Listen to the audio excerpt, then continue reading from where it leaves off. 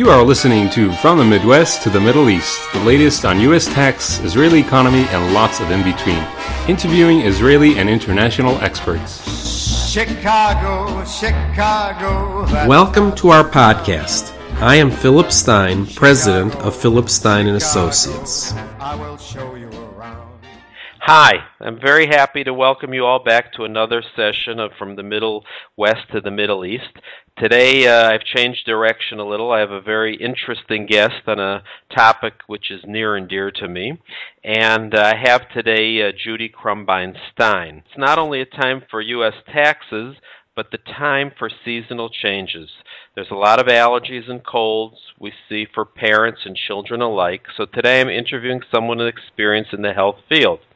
Judy is a special kind of holistic medical practitioner who combines Chinese medical diagnosis with several other disciplines. Judy is a graduate of the Reedman College of Alternative Medicine and is a certified Tuina massage therapist, sports trainer, and aromatherapist. Prior to certification in these fields, Judy, who holds a master's degree in social work, was a psychotherapist both in the U.S. and Israel and taught a highly acclaimed vegan cooking class. As it happens, I'm the one who gets the meals on the table when she leads happy travelers through China or hanging around studying in hospital clinics in Beijing and beyond. And to give full disclosure, Judy is my wife. So Judy, welcome to the show. Hi, Philip. And it's very exciting to me to have you on. We've had a lot of podcasts. We talked about China on the business end, but we've never talked about Chinese medicine.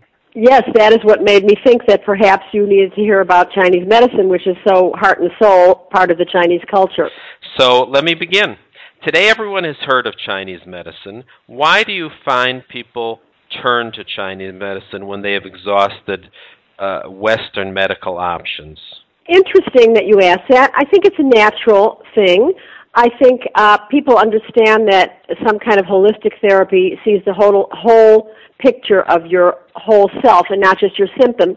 I think people like the idea that in addition to solving their problem, it can strengthen them generally and not just solve the one symptom but can help the whole body generally. And I think the shin bone is connected to the foot bone, it turns out. And I think people know that Western medicine can only give you one shot. If it fails, you're done. But in my work, things can be approached many different ways, even with each discipline of Tuina, massage, acupuncture, and herb. There's an endless combination of approaches. You know, the Chinese have one of their telling phrases is one disease, many treatments, one treatment, many diseases. And I'm going to say what this means. Just as there's many ways to go about treating a set of symptoms, if one doesn't work, you can move on to the next, or you can use several approaches simultaneously. And as for one treatment, many diseases, I kind of like to think it's like the psychotropic drugs that I think of like perfume. That's a good example of drugs, the same drug that can be used to treat depression or insomnia or anxiety or twitches or other neurological problems. But there probably aren't a lot of Western drugs like that. One could never give a drug that's for high blood pressure and give it for mania or give it for diabetes or for itching or for headaches. And that is the case in my field. And the fact that this is the case, I think, makes sense to people, reassures them that there's something holistic about our herbs. They're good for you in a way that balances you more than solving your treatment. And the one treatment, many diseases also means because our diagnosis method is totally different, I could use the same acupuncture points or herbs on a variety of wildly different problems. If you came to me with high cholesterol, I could give those same herbs or those same acupuncture points to somebody who had mental disease, somebody, let's say you both have damp heat that gives rise to internal phlegm and toxicity.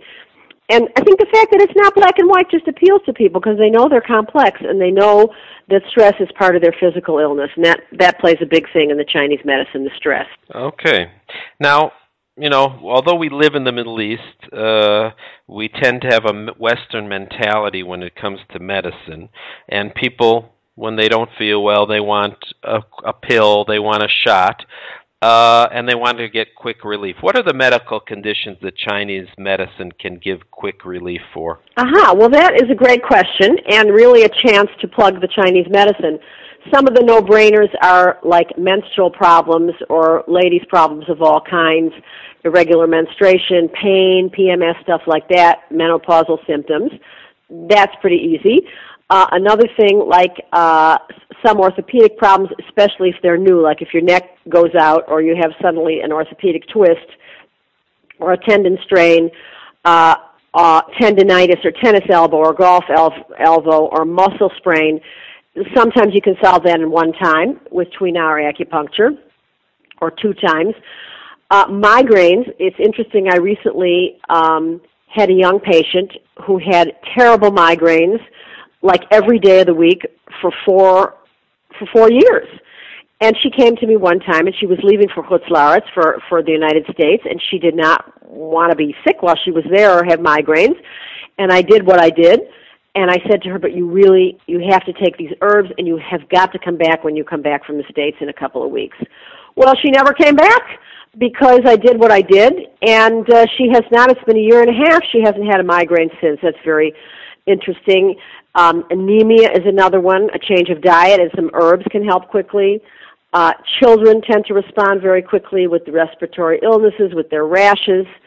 And fertility problems can be solved relatively quickly, or probably not in one time, but we do what we call strengthening the kidneys, and that doesn't take too long. There's a lot of miraculous stuff in my field. Very interesting. Would you say that Chinese medicine and Western medicine are mutually exclusive, or can a patient enjoy your services, your approach, and at the same time go to their conventional or Western doctor? Absolutely. I totally believe in this. I sometimes, really need to encourage it because I need to encourage people to go back to their doctor because they need to go back. They need to be told and have that reassurance, and sometimes they need what the doctor is offering. One thing I learned in China is that we should all be taking advantage of integrating both of these two more, these two things much more.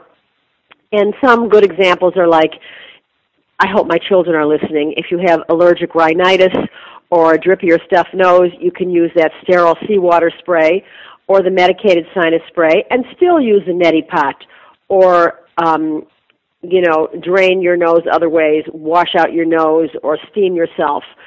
You can take Chinese herbs to strengthen your immune system and to drain the mucus. And acupuncture, of course, anything upper respiratory can be treated in this way, frequent colds and stuff like that.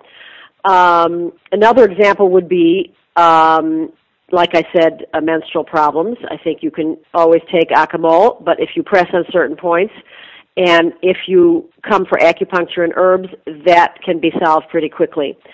But you know what? I'm thinking of a fabulous example now. I arrived in one location for study in Tianjin. It's southeast of Beijing. And I arrived there as a result of seeing a movie about a 36-year-old American family man, a community leader and a weightlifter who had a massive stroke and was left completely and totally paralyzed except for his voice. He could not speak or move, nothing. And after 3 months, the doctors in his home in the Midwest, United States, said, there's nothing we can do for you. And the family was a lower middle class income family. And they had heard of this place in China that could do rehab. This was the place that I went in Tianjin. And they took a huge chance with their finances and with all their heart and soul. And there was this fabulous documentary movie made of his rehab. And I'm telling you that in 6 weeks, this guy left the Chinese hospital walking and talking. He spoke a bit slurred, and he walked with a cane, like you would if you had a stroke. But through a combination of very aggressive acupuncture, herbs, electrotherapy, physiotherapy, combined Western and Chinese medicine. But what was so amazingly Chinese, to get off the subject for a moment, was at the end of the 6 weeks, he said to the professor who had cared for him, look, if I have made this much progress in 6 weeks, maybe I should stay here for another 6 weeks or even longer. And it had just been a killer for this young family, and it was very difficult all around, also on the pocketbook. And the Chinese professor said to him, there's a time for everything in life, and this has been your time to rehabilitate, and now is your time to return to your family and resume your life, whatever form that will now take, and you can always return another time. This was not the comment of a Western doctor, I don't think. Anyway, get back to my clinic, there's some people who arrive and they're already taking, as you can imagine, medicine for diabetes or for high blood pressure or stuff like inflammatory problems like arthritis. And with my treatment, they can reduce their doses. Sometimes they can get off of it. Muscle relaxers, when someone calls me with acute pain, I tell them to take like Muscal or some kind of ibuprofen and then come and see me because the body can receive the treatment better if it's not all clenched up. And I refer a lot to a psychiatrist for the same principle. Some anti-anxieties, antidepressives, mood stabilizers can sort of take the edge off the pain that people come and they're just in acute mental pain. And you cannot really help them to change their lives or to do any kind of behavior therapy or even to receive the acupuncture and the herbs because there's too much suffering involved. And so I recommend that they go for this treatment.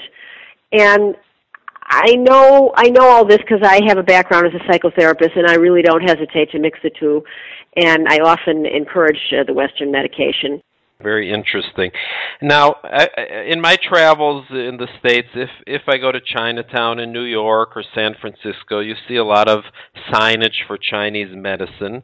But for the most part, I still feel that it has not become mainstream in the U.S. I can't speak of Western Europe. But in Israel, it's the Kupot offer it. It's very well known. It's any casual conversation you have with a person, it's very often, if you're talking about health matters, Chinese medicine comes up as an alternative. Why do you think Chinese medicine is so popular in Israel? Philip, you bring me to one of my totally favorite topics, the greatness of the state of Israel and Israelis.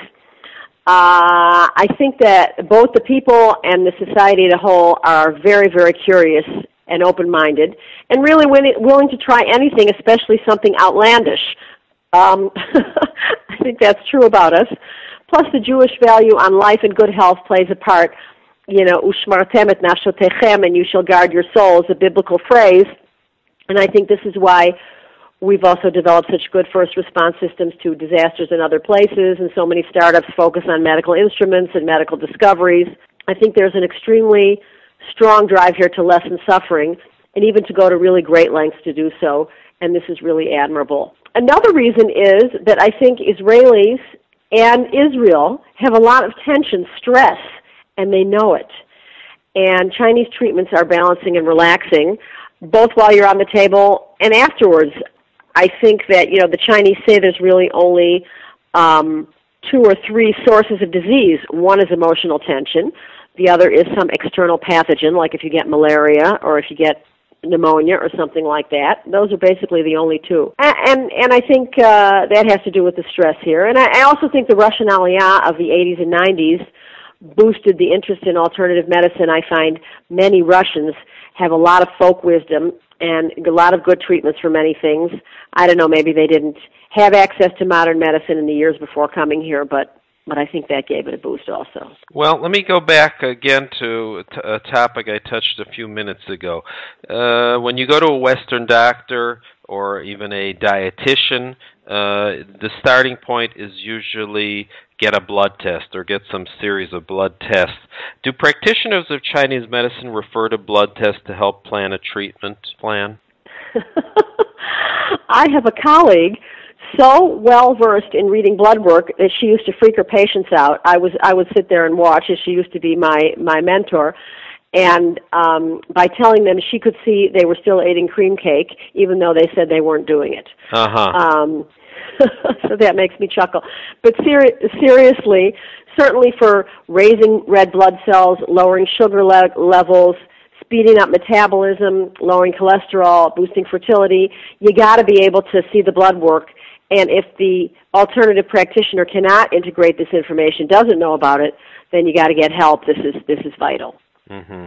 Yes, the answer is yes. And what about, Chinese is, you've referred to herbs. Everyone knows about acupuncture. How does nutrition come into play in the world of Chinese medicine? Very interesting. The Chinese spleen and stomach are responsible for all digestion. Those are your digestive, organs. I know that my 5 daughters will all laugh when they hear this, since I'm talking about the ubiquitous spleen Qi deficiency on the podcast. Digestion is really responsible for total health, strength, brain power, the immune system, everything. And therefore, the Chinese spleen and stomach are responsible for what they call the transportation of food throughout the body and its transformation into usable energy.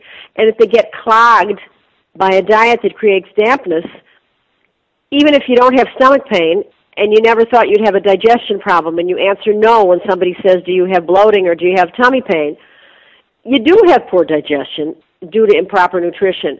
It's interesting because today there was an article in the paper about somebody who gave a big plug to milk and milk products, saying that they really don't have all the problems with the antibiotics and all the contaminants that it does, and milk is a great thing, and it's a great source of calcium. The Chinese are really not into milk products for a different reason, which is that milk is a mucus-producing food, and it does clog up the digestion in this way. It has nothing to do with lactose intolerance. It just has to do with being a food that some foods create more dampness. In the summertime, when things were dry, you might want to be able to have some milk products. But this kind of ill health from a clogged up digestive system kind of expresses itself in many ways that aren't all digestive, like fatigue or headache. Some of them are, like digestive, like irritable bowel, heartburn, constipation, diarrhea, but also menstrual trouble, and all the entire immune system, like frequent colds, etc. It all depends on the clear flow of qi, what they call qi, energy, essential energy, and blood upwards and outwards from the digestive system. So if you ingest too many spicy or fried foods that heat up the system, or other foods that are cold in temperature, like salads, or cold in nature, like dairy, and produce what we call phlegm or moisture, too much dampness, this disturbs the free flow. Of course, everything in moderation, and it's different for every person based on his or her makeup. Some people need their junk food, and they swear it's good for them. My father-in-law, for example, is 90, and he can happily drink an entire bottle of Coke and eat a whole box of cookies at one sitting, and I can personally vouch that it has done him no harm. So I can preach all I want about the good diet, but in fact, I just had a geriatric doctor tell me to let him continue to eat whatever he wants. Mm-hmm. Okay, well, we should all get to that age and eat whatever we yes. want. We're here, I'm talking to you now. How do the seasons come into play when treating patients? Well, it has to do with some of the diet things we were talking above. Some of the herbs that we consider to be medication and that I might give people because they're suffering from some of the seasonal changes or for some immune system difficulties. In China, those things are just, vegetables that we go to in the supermarket, and they go and they pick them up and they just throw them into their soup and throw them into their rice and throw them into their food. The Chinese widely believe, and so does the whole medicine system, that we are what we eat, and most dietary guidelines follow from nature. And just as we Jews believe that man is created in the image of God, the Chinese believe that the physiognomy and the spirit of man mimics the characteristics of the seasons and the earth itself. And according to Chinese philosophy, eating seasonal foods that are similar in nature to the external environment, then we remain in harmony with the environment, and we adapt better to changes in season, and we stay healthy. And the basic applying principle is nourishing yang in the spring and summertime, and nourishing yin in the autumn and winter time. Spring and summer are the time when the yang qi, the yang, the heat, and the outwardness tends to flow outwards and occupies the body's surface.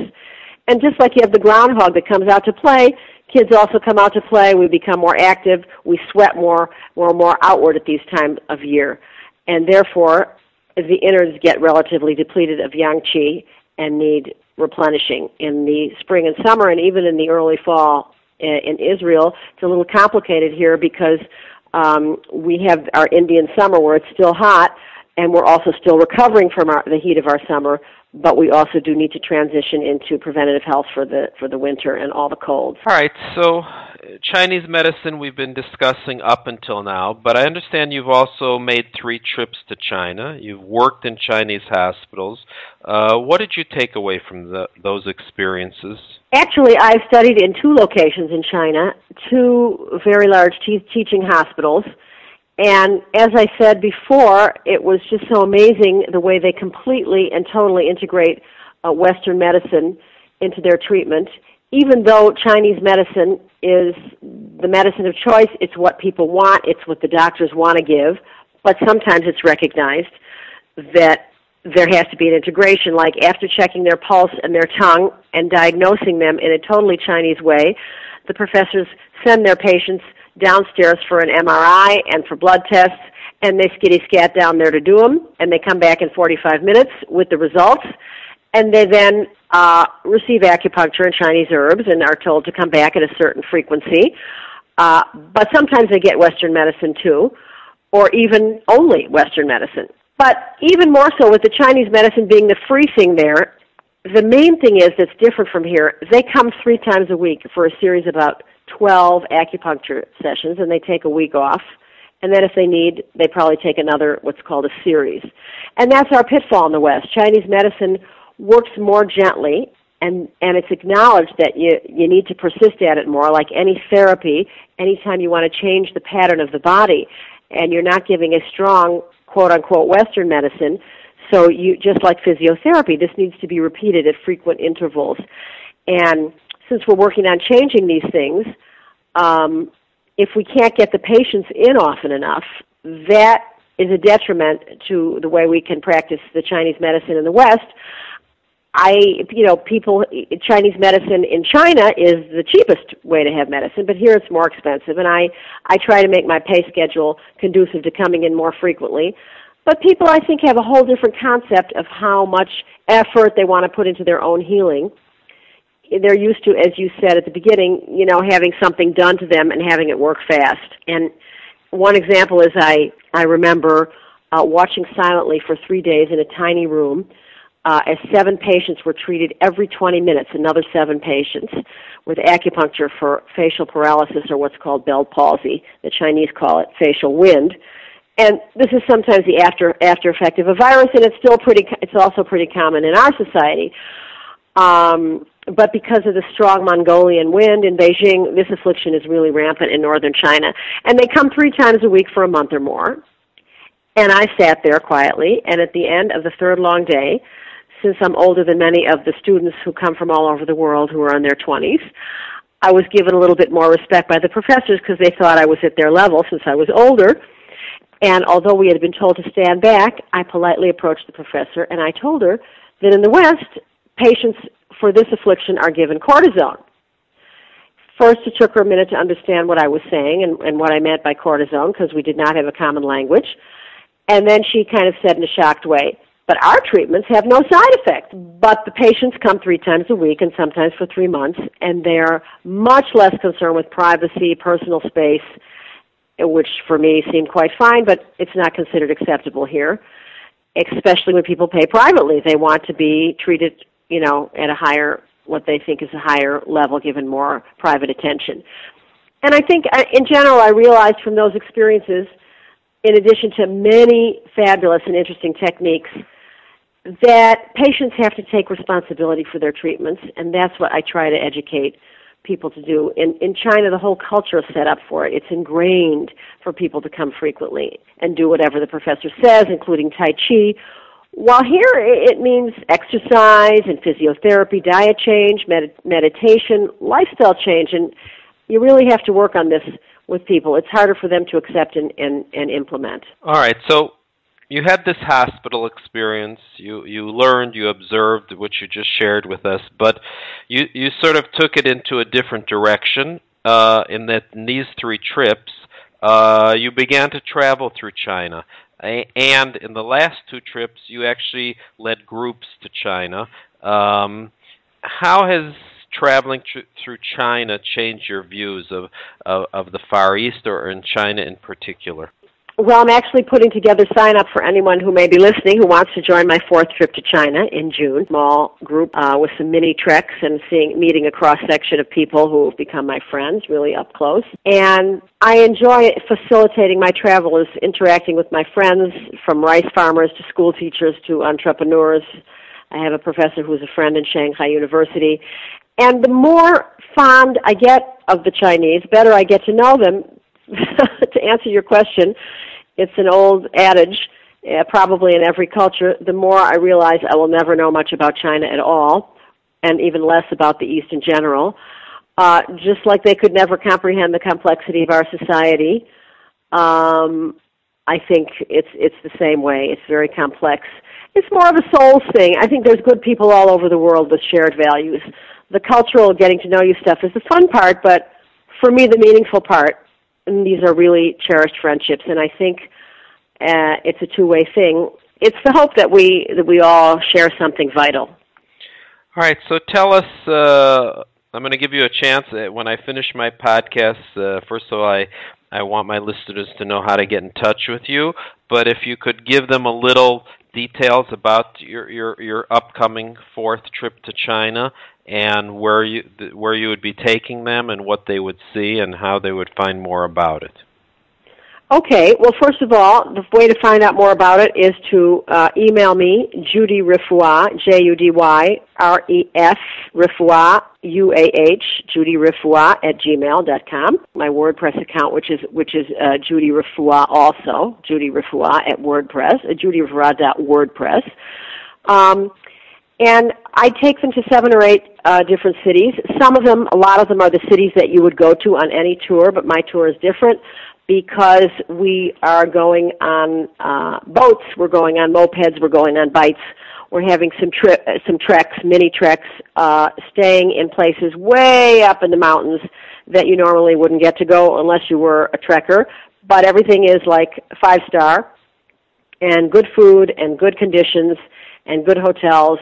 And plus you get to meet friends up close who in every location of 4 or 5 days will be with us, and you can really get to know the people, see many times, visit their homes, ask them about their families, about all the things that we don't seem to remember or know about, like the Cultural Revolution, and how that affected people who are now in their 30s and 40s and 50s and even in their 20s. How China has changed. That to me is the fascinating part. But it's really just a lot of fun. We have a lot of fun. We have foot massages and hand massages and, like I said, all kinds of fun activities. In addition to the Great Wall of China, a lot of fantastic shopping for really, really good prices. In rural places, going into the food markets. It's just a lot of fun. And when will that trip be taking place? Oh, that trip is June 8th to 24th, 2014. Okay. Well, this has been a lot of fun for me, and I also learned a lot, and I want to thank... Did you learn anything you didn't know, Phil? I did learn some things, and that's always my goal, that I want to learn, and my listeners, to expose them to new and different things. And I want to thank you for taking time out of your day, and also for taking care of me for the last 37 years. So thank you. The feeling is mutual. Thank you. Have a good day and a good week, and Happy New Year to everybody. Bye-bye. I hope you enjoyed our podcast. Feel free to visit us at www.pstein.com or look for Philip Stein Associates on Facebook, Twitter, and LinkedIn.